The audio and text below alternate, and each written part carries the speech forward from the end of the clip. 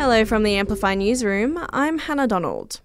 The PM says Australia is monitoring the goings-on in Russia after the now aborted advance on Moscow by Wagner mercenaries. And while the threat of a civil war has eased for now, Anthony Albanese has told Channel 7 he's keeping an eye on it.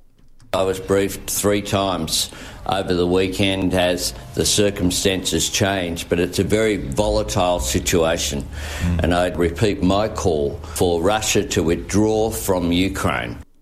Russia's bid to stop the Commonwealth taking control of land earmarked for its new embassy in Canberra has failed for now. The High Court has dismissed a bid for an injunction.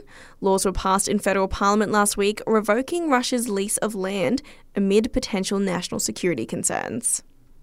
Starting from next year, Canberran families will be given a free day of preschool each week for their 3-year-old children, thanks to some extra investment in the childcare sector. The ACT government has committed $50 million in funding for the sector over the next 4 years, its biggest ever investment in early childhood education. That money will also go towards establishing resources and networks for early childhood educators and carers.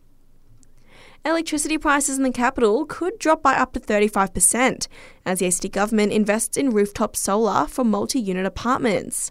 It's giving the Sustainable Household Scheme an $80 million boost as part of the upcoming budget, with $3.6 million set aside specifically for loans and rebates benefiting apartment owners. The federal government is also promoting the installation, with 57,000 households in Canberra eligible for energy rebates thanks to rooftop solar panels. ACT Police have discovered a number of stolen items and illegal weapons following the search for Waniasa home. They say a golden extendable baton and taser were located at the residence, as well as a PlayStation 5. And Taylor Swift fans have caused the American Express website to crash. Too many are trying to log in and snap up VIP packages.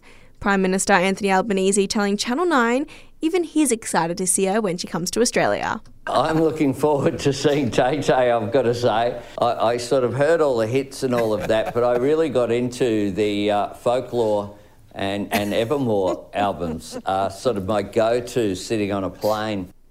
And that's the latest in news. We'll have another update for you right here later this afternoon.